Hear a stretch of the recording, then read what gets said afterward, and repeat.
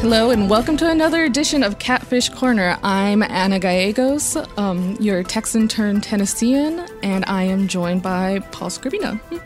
I am the Predators beat writer for the Nashville Tennessean and sometimes helper on the USA Today network for NHL coverage.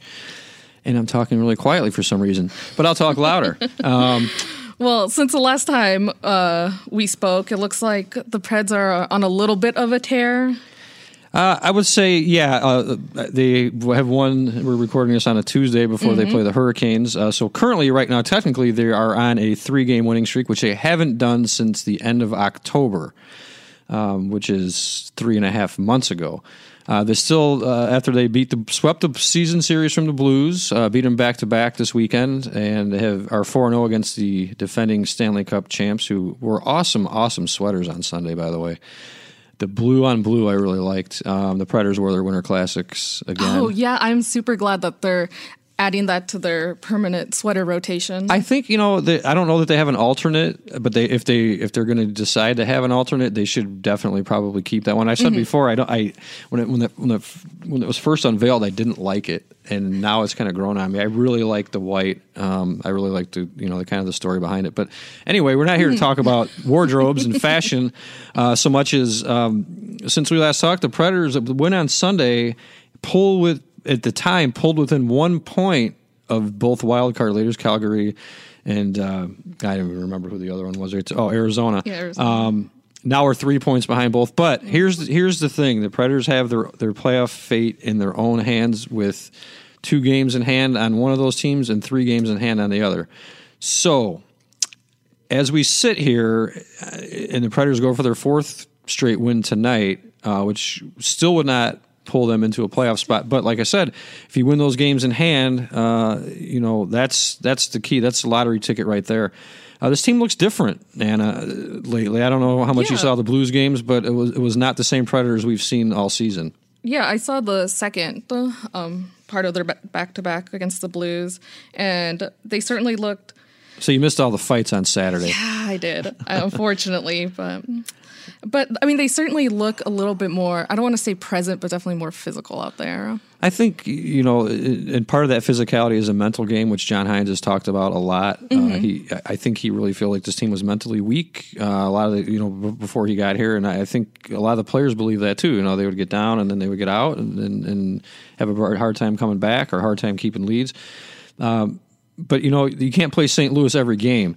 You can't have Philip Forsberg, and don't want Philip Forsberg he got into a second career fight on Saturday. And I don't advocate fighting, but it just goes to show you, kind of the intensity that's involved at this time of year. But can the Predators do that against teams that aren't rivals or teams they don't quote unquote hate? What do you how important is it for them to keep this fight, this not necessarily literally speaking, but how important is it for them to kind of play like every game is against the Blues or every game is against the Blackhawks or every game is against the Stars? I mean, at this time of year, it seems like they really need to dial it up, and they need to keep dialing it up and not go back to the old playing up and down the competition, I guess. Well, that would definitely make for an amazing on-ice product, just, going out there, giving it their all, because unless you're following the Preds or you are really, really into wild card playoff races, you're probably not exactly watching them right now. And I don't think most people who aren't hardcore Preds fans have noticed that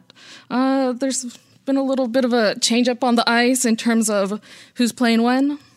Yeah, there's been John Hines has not been shy about sitting some of his best and highest paid players if he doesn't feel like they're performing, and not been afraid to play other guys who maybe in the past haven't deserved to play or haven't played as much.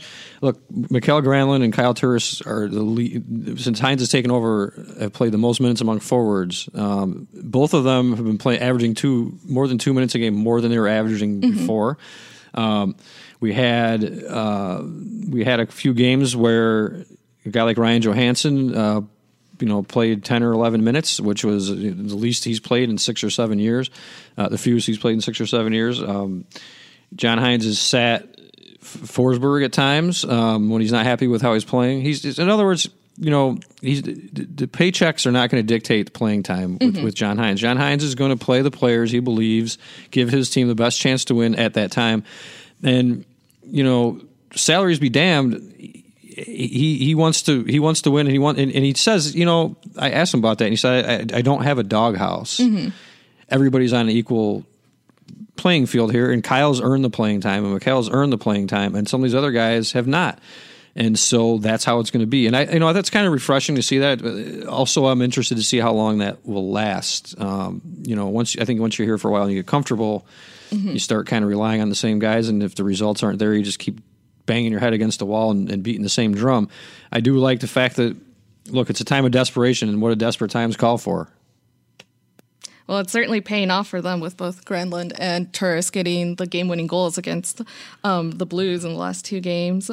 Aren't both of them UFAs? So I wonder if how much their playing time is, now, and the fact that they're producing is going to Turris is definitely not a UFA. Turris has a long way to go on his contract, but Granlund is an unrestricted free agent, along with Craig Smith, who also has been playing that Smith, Bonino, Grimaldi line.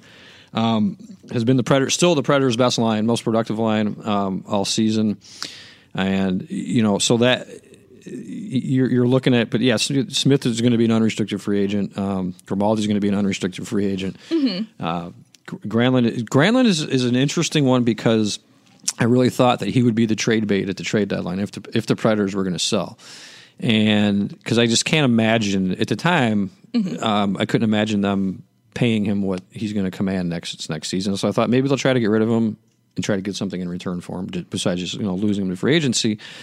And now that's kind of turned around. He has more goals under Hines, who took over January 7th, than he did under Peter Laviolette, who he played for almost a full season. So it'll be interesting to see the dynamic there and what happens with him. But he's really an interesting thing with him is he was very much a playmaker before, and now he's become a goal scorer and not so much setting up other guys. I think he has 7 or 8 goals and 1 assist or 2 assists or something. But so his role has kind of changed a lot, and for the better, and it's helped the Predators a lot. Yeah, he isn't putting up the career highs that he had with the Wild, and I think part of that is due to age.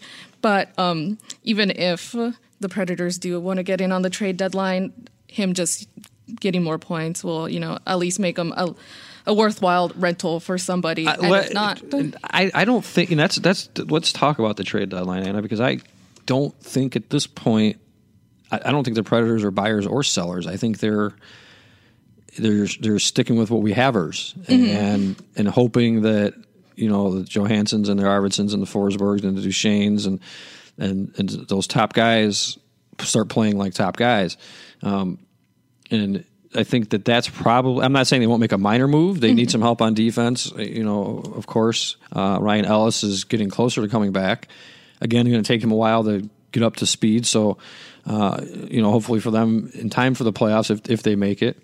But I just can't, I don't think there's going to be a big, there's not a big blockbuster deal to be had, but there's not. You look at some of these contracts that these guys have, and it's not going to be easy to unload them. And quite frankly, I don't know that you want to unload a Turris or a Granlund when you're trying to make a push for the playoffs. So I think it might be kind of a boring trade deadline this year. And I say that, and then tomorrow, Roman Josi will get traded, and the world will explode. And I'm just kidding, by the way, for people who don't know my sense of humor. They're not trading Roman Josi. But yeah, I don't think. And speaking of Roman, we're going to hear from Roman a little bit later in the show, and his thoughts on the turnaround and kind of what was going wrong before and what's going well now. But we'll get to that, back to that in a minute. I wanted to also ask you, when you look at guys what do you think about a coach who comes in and is not afraid I shouldn't say afraid, not hesitant to kind of be objective, and everybody's got a clean slate and kind of going off of based on what he sees and not what history says. I really, really like that, because I feel like a lot of times when there are coaches that get fired or let go or whatever in the middle of a season, whoever comes in on the second half of the season is kind of like on a tryout basis. So they're not really comfortable enough in like completely blowing up the team and blowing up the lines just to see what will happen. But, they're trying to improve, but it's very small step and very measured. Like they're on a trial for a full-time job. And John Hines is not. He is a multi-year contract. He's not a interim coach. He's not. He doesn't have too much to work. They're going to give him time to figure this out. Whether or not the Predators make the playoffs this year will have zero impact on whether John Hines will be back next season, because John Hines will be back next season. So, you obviously always want to make the playoffs, but if the Predators miss the playoffs for the first time in 5 or 6 years, John Hines will not be on the hot seat. And so I think that stability going into next year, either way, whether they make it or not, is going to be important. And I think, we've talked about that before, where I think, the important thing now, whether or not this team makes the playoffs, is irrelevant to me. I think what's important is developing an identity under him, understanding the system, understanding what he wants, what his demands are, and players kind of getting used to, Peter was here for a long time. So it's hard to get, it's like getting, when you're in school and you get a new teacher, right? Like I had a really cool math teacher. I did really well in math. And then, I got this teacher who's I just don't get it. And, sometimes that takes time, and you see where everything will kind of fall into place, and it'll get figured out. But, it seems like Hines is just more invested on a personal level with the team, because I think prior to Hines being signed on and being declared the permanent guy for the time being, or for, like you said, the next couple of years, there was a lot of questions of is Poile just going to try him out, and is he going to consider bringing in Mike Babcock next season, or Gerard Gallant? That's none of that's going to happen. And he went and he found his guy, and he's going to stick by that. And look, these coaches are hired to be fired eventually. I mean, that's just kind of the nature of the beast in any sport, really.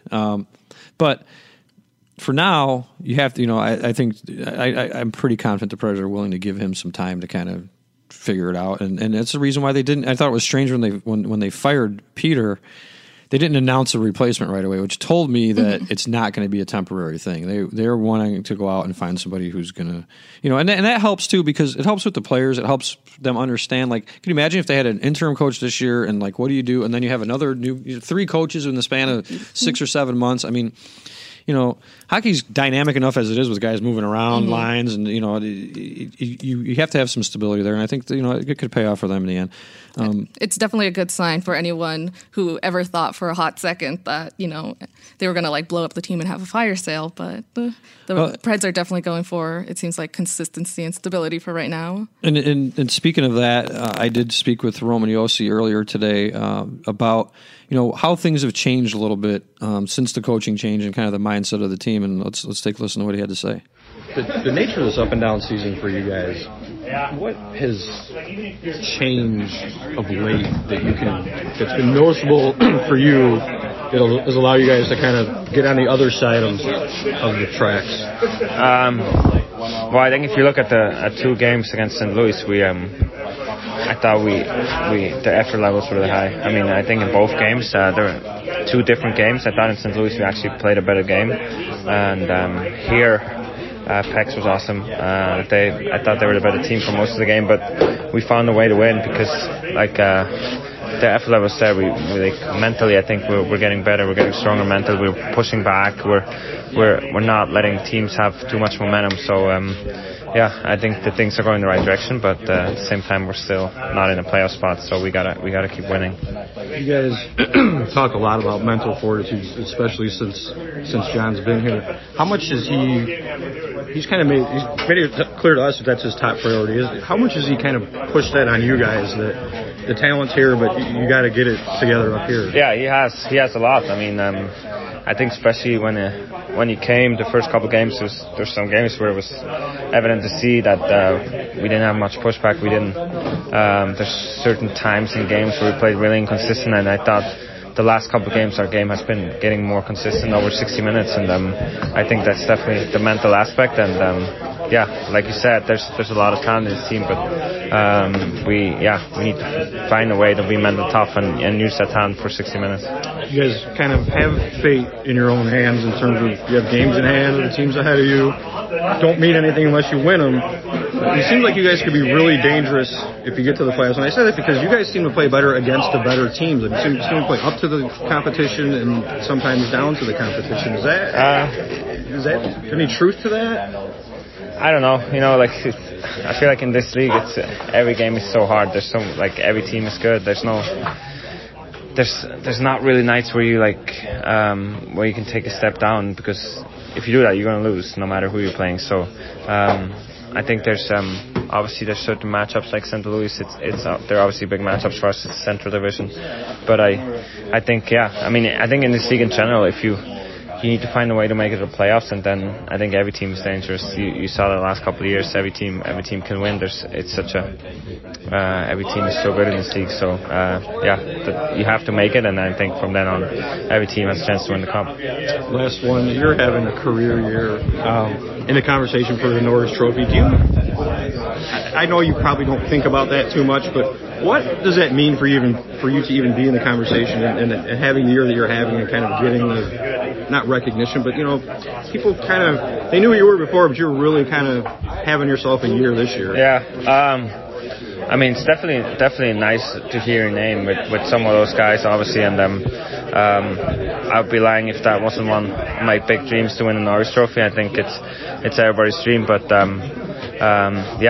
it's like I said, the main, you're trying to win games, you're trying to do well as a team, and I think as a player, you want to do as well as you can individually, and you got to set goals for yourself that will ultimately help the team, and I think if everyone plays their best, that the team will play a lot better too. I have one more. Yeah. You signed the contract extension, and you'll go out and have yourself a career year, which is that says a lot about kind of the player you are. Is it, when you guys sign those contracts, is it hard to not, I guess it's an individual thing, but how does it motivate you? Does it motivate you to want to, I got to earn this now, or I've made it? How do you look at it? Honestly, for myself, it's kind of like that. I think if you sign a big contract like that, I definitely tell myself I gotta earn it now, and but it's not even just that. I think as a player, I always looked at, I have really high expectations for myself, and doesn't matter if my contract is 1 year or 8 years, and whatever it is, it doesn't really matter. I think I'm pretty, I have a high expectation. I want to get better. I want to be the best player I can be, every day, and I think that stuff is kind of on the side for me. It's not my main priority. Sure. Thanks, bro. No problem. Always good to hear from the captain, as they call him, and look, Roman's having a career year. It has to be frustrating for him. He signed a big contract. Extension. He's on pace to have the best year of his career. He's in the Norris Trophy conversation, which as you heard, he is very personal goal of his, which hockey players don't like to talk about. But if he's having a good year, and everybody else is doing their jobs, the Predators are in a lot better position than they are now. So I'm interested to see kind of where it goes from here. These last 20-some games are going to be. It's going to be fun to watch. It's going to be fun to follow. Yeah, as long as they can play every single game like they're playing against the Blues, or at least just come in with that attitude. On a different topic, on Sunday, we were kind of talking a little bit before we went on air here. I met Willie O'Ree, who was the first first black hockey player in the NHL, and on Sunday, because it's part of the hockey in America, Hockey Across America Week, and Hockey's for Everybody Month, and Black History Month, and so they have a mobile Black Hockey History Museum that they had out by Bridgestone. It was really cool to go inside and kind of see the history, but what was even neater, and I didn't know this, Willie O'Ree, he's blind in his right eye. Oh, really? And he was blind before he got to the NHL, and he hid. Wow. This guy played 25, 30 years of hockey. He only played 45 games over 2 seasons with the Bruins in the NHL, broke the color barrier. But he was blind, which blew my mind. He got hit in the eye with a puck, and it blinded him before he made it to the NHL. A great ambassador for the sport. He's a Hall of Famer, as he should be, and he's still out, preaching the message. He's in charge of he's very heavily involved with the NHL and the Hockey is for Everyone, initiative, and he works with kids. I grew up a baseball fan, and I felt like it was kind of like meeting Jackie Robinson. Oh, really? It was kind of neat to just hear him talk and hear, his view. And he shared, I had asked him, some of the challenges that he faced. And he said he got into a lot of, back then they didn't wear helmets or didn't have very much protection. He said he got into a lot of fights because he had to, because people were coming at him because of his race, and he heard a lot of things that people shouldn't ever hear. But he's a proud ambassador of the game now, and it's great to have kind of that living piece of history, still out there, invisible, and just and it was funny. He scored his first goal like 50 some years ago, and he remembered every single detail of the goal, which blew my mind. But yeah, I'm pretty sure that's one of those things, like your first NHL goal just gets like embedded into your brain.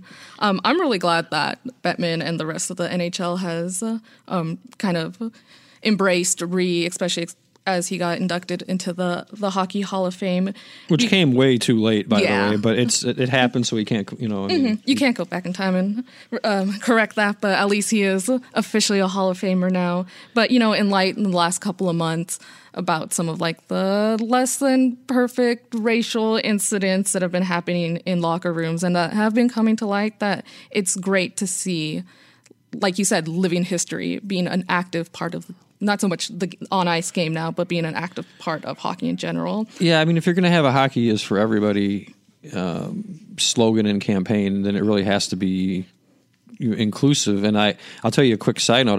When I was at the Chicago Tribune, I worked with a Blackhawks beat writer who was gay, and he had heard I'm trying to remember the story accurately, but there was something about one of the players had there was some kind of a sexual slur, and the player later apologized, and kind of there was some tension, and I'm always curious. I grew up in a very diverse neighborhood, and I grew up in a trailer park, to be honest with you, and the early part of my childhood, and so I was around a lot of different ethnicities, a lot of different religions, a lot of different races, and it just became normal to me. Like I don't understand, like, why do you care if I put ketchup on my hot dog? Why do you care, what my sexual preferences are or anything like that? But to understand some of the things that for instance, in media, what women face on social media, and some of the things that you hear, the horror stories that it's awful. Same thing goes with with gay people, or with black people, or people who women. I try to understand that, but the point being that if hockey is going to be for everyone, you have to mean it, and the people who kind of and Willie O'Ree is a person who's helped make that a reality. Yeah. And sacrificed a lot to kind of get things to where they are today, help get things to where they are today. I have to give a shout out to one like grassroots organization, especially since they got mentioned on NBC during the Preds broadcast. I think it was during the Devils broadcast. Sorry about that. It's Black Girls in Hockey. It's this organization formed by like 2 black women who just happen to really enjoy watching the game. I mean, like, they're not in any way professional athletes or would never play on like Team USA, but they're just women who love the game, and they want to, bring other women that look like them or other women of color to be like, hey, you can have a beer and watch this game too. Just because it's a whole bunch of like white dudes on ice, that doesn't mean you can't be a fan, or you can't actually like go to the stadium, wear your sweater, and cheer on your favorite player. And that's really, really awesome, because as people obviously can't see me right now, but I'm a Hispanic woman, and obviously you don't see a lot of Hispanics in hockey. And so when you don't see anyone that looks like you on the ice, you can feel a little like out of place or uncomfortable, or Yeah. and that's something that I don't, as a white male, I've never experienced those feelings, and I've only had people describe them to me, and I certainly can be, I try to be. I don't want to say I try to be understanding of it, but I'll never try to pretend like I know how it feels, right? Like I can't put myself in your place, or in Willie O'Ree's place, or PK Subban's place, some of the things that people hear. And you know what?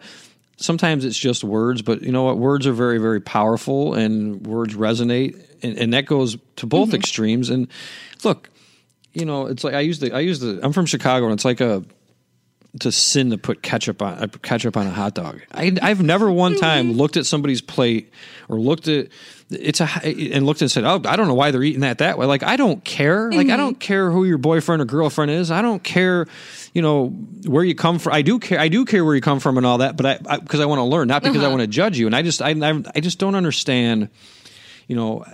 Just like I can't understand where you're coming from, it's hard for people to understand where I'm coming from. Or I don't understand the racism and the bigotry and the sexism. I honestly, I'm not trying, and I'm glad to be naive about it. Like, I really am, because I just don't understand it. And, I'm not perfect by any means, and none of us are, but at the end of the day, why do you care? These people who are out there judging and saying these things and making these remarks, why do you care so much about that? Like, it's one of those, when you think about it, it's just insane, and it literally makes no sense. But on the flip side, the fact that the NHL and really hockey in general is going out of its way to make people comfortable. I mean, not only is it like awesome that, you can watch the game with someone that looks like you or someone who doesn't look like you, but someone that just understands who you are and where you're coming from and isn't going to judge you about it, like isn't going to say something nasty to you just because, you like got a player's name wrong, or you don't know all the stats. But the locker room culture in sports over the years has gotten better, I think. But and sometimes it's been toxic. But I will say this about locker rooms I've been in Major League Baseball and college and the NHL and NBA, NFL. You will not walk into a place that is less. I mean, there are a lot of different people, especially walking into an NFL locker room. There are people from everywhere, every race, every religion, and there is within the walls of, and I wish society could take this from inside locker rooms.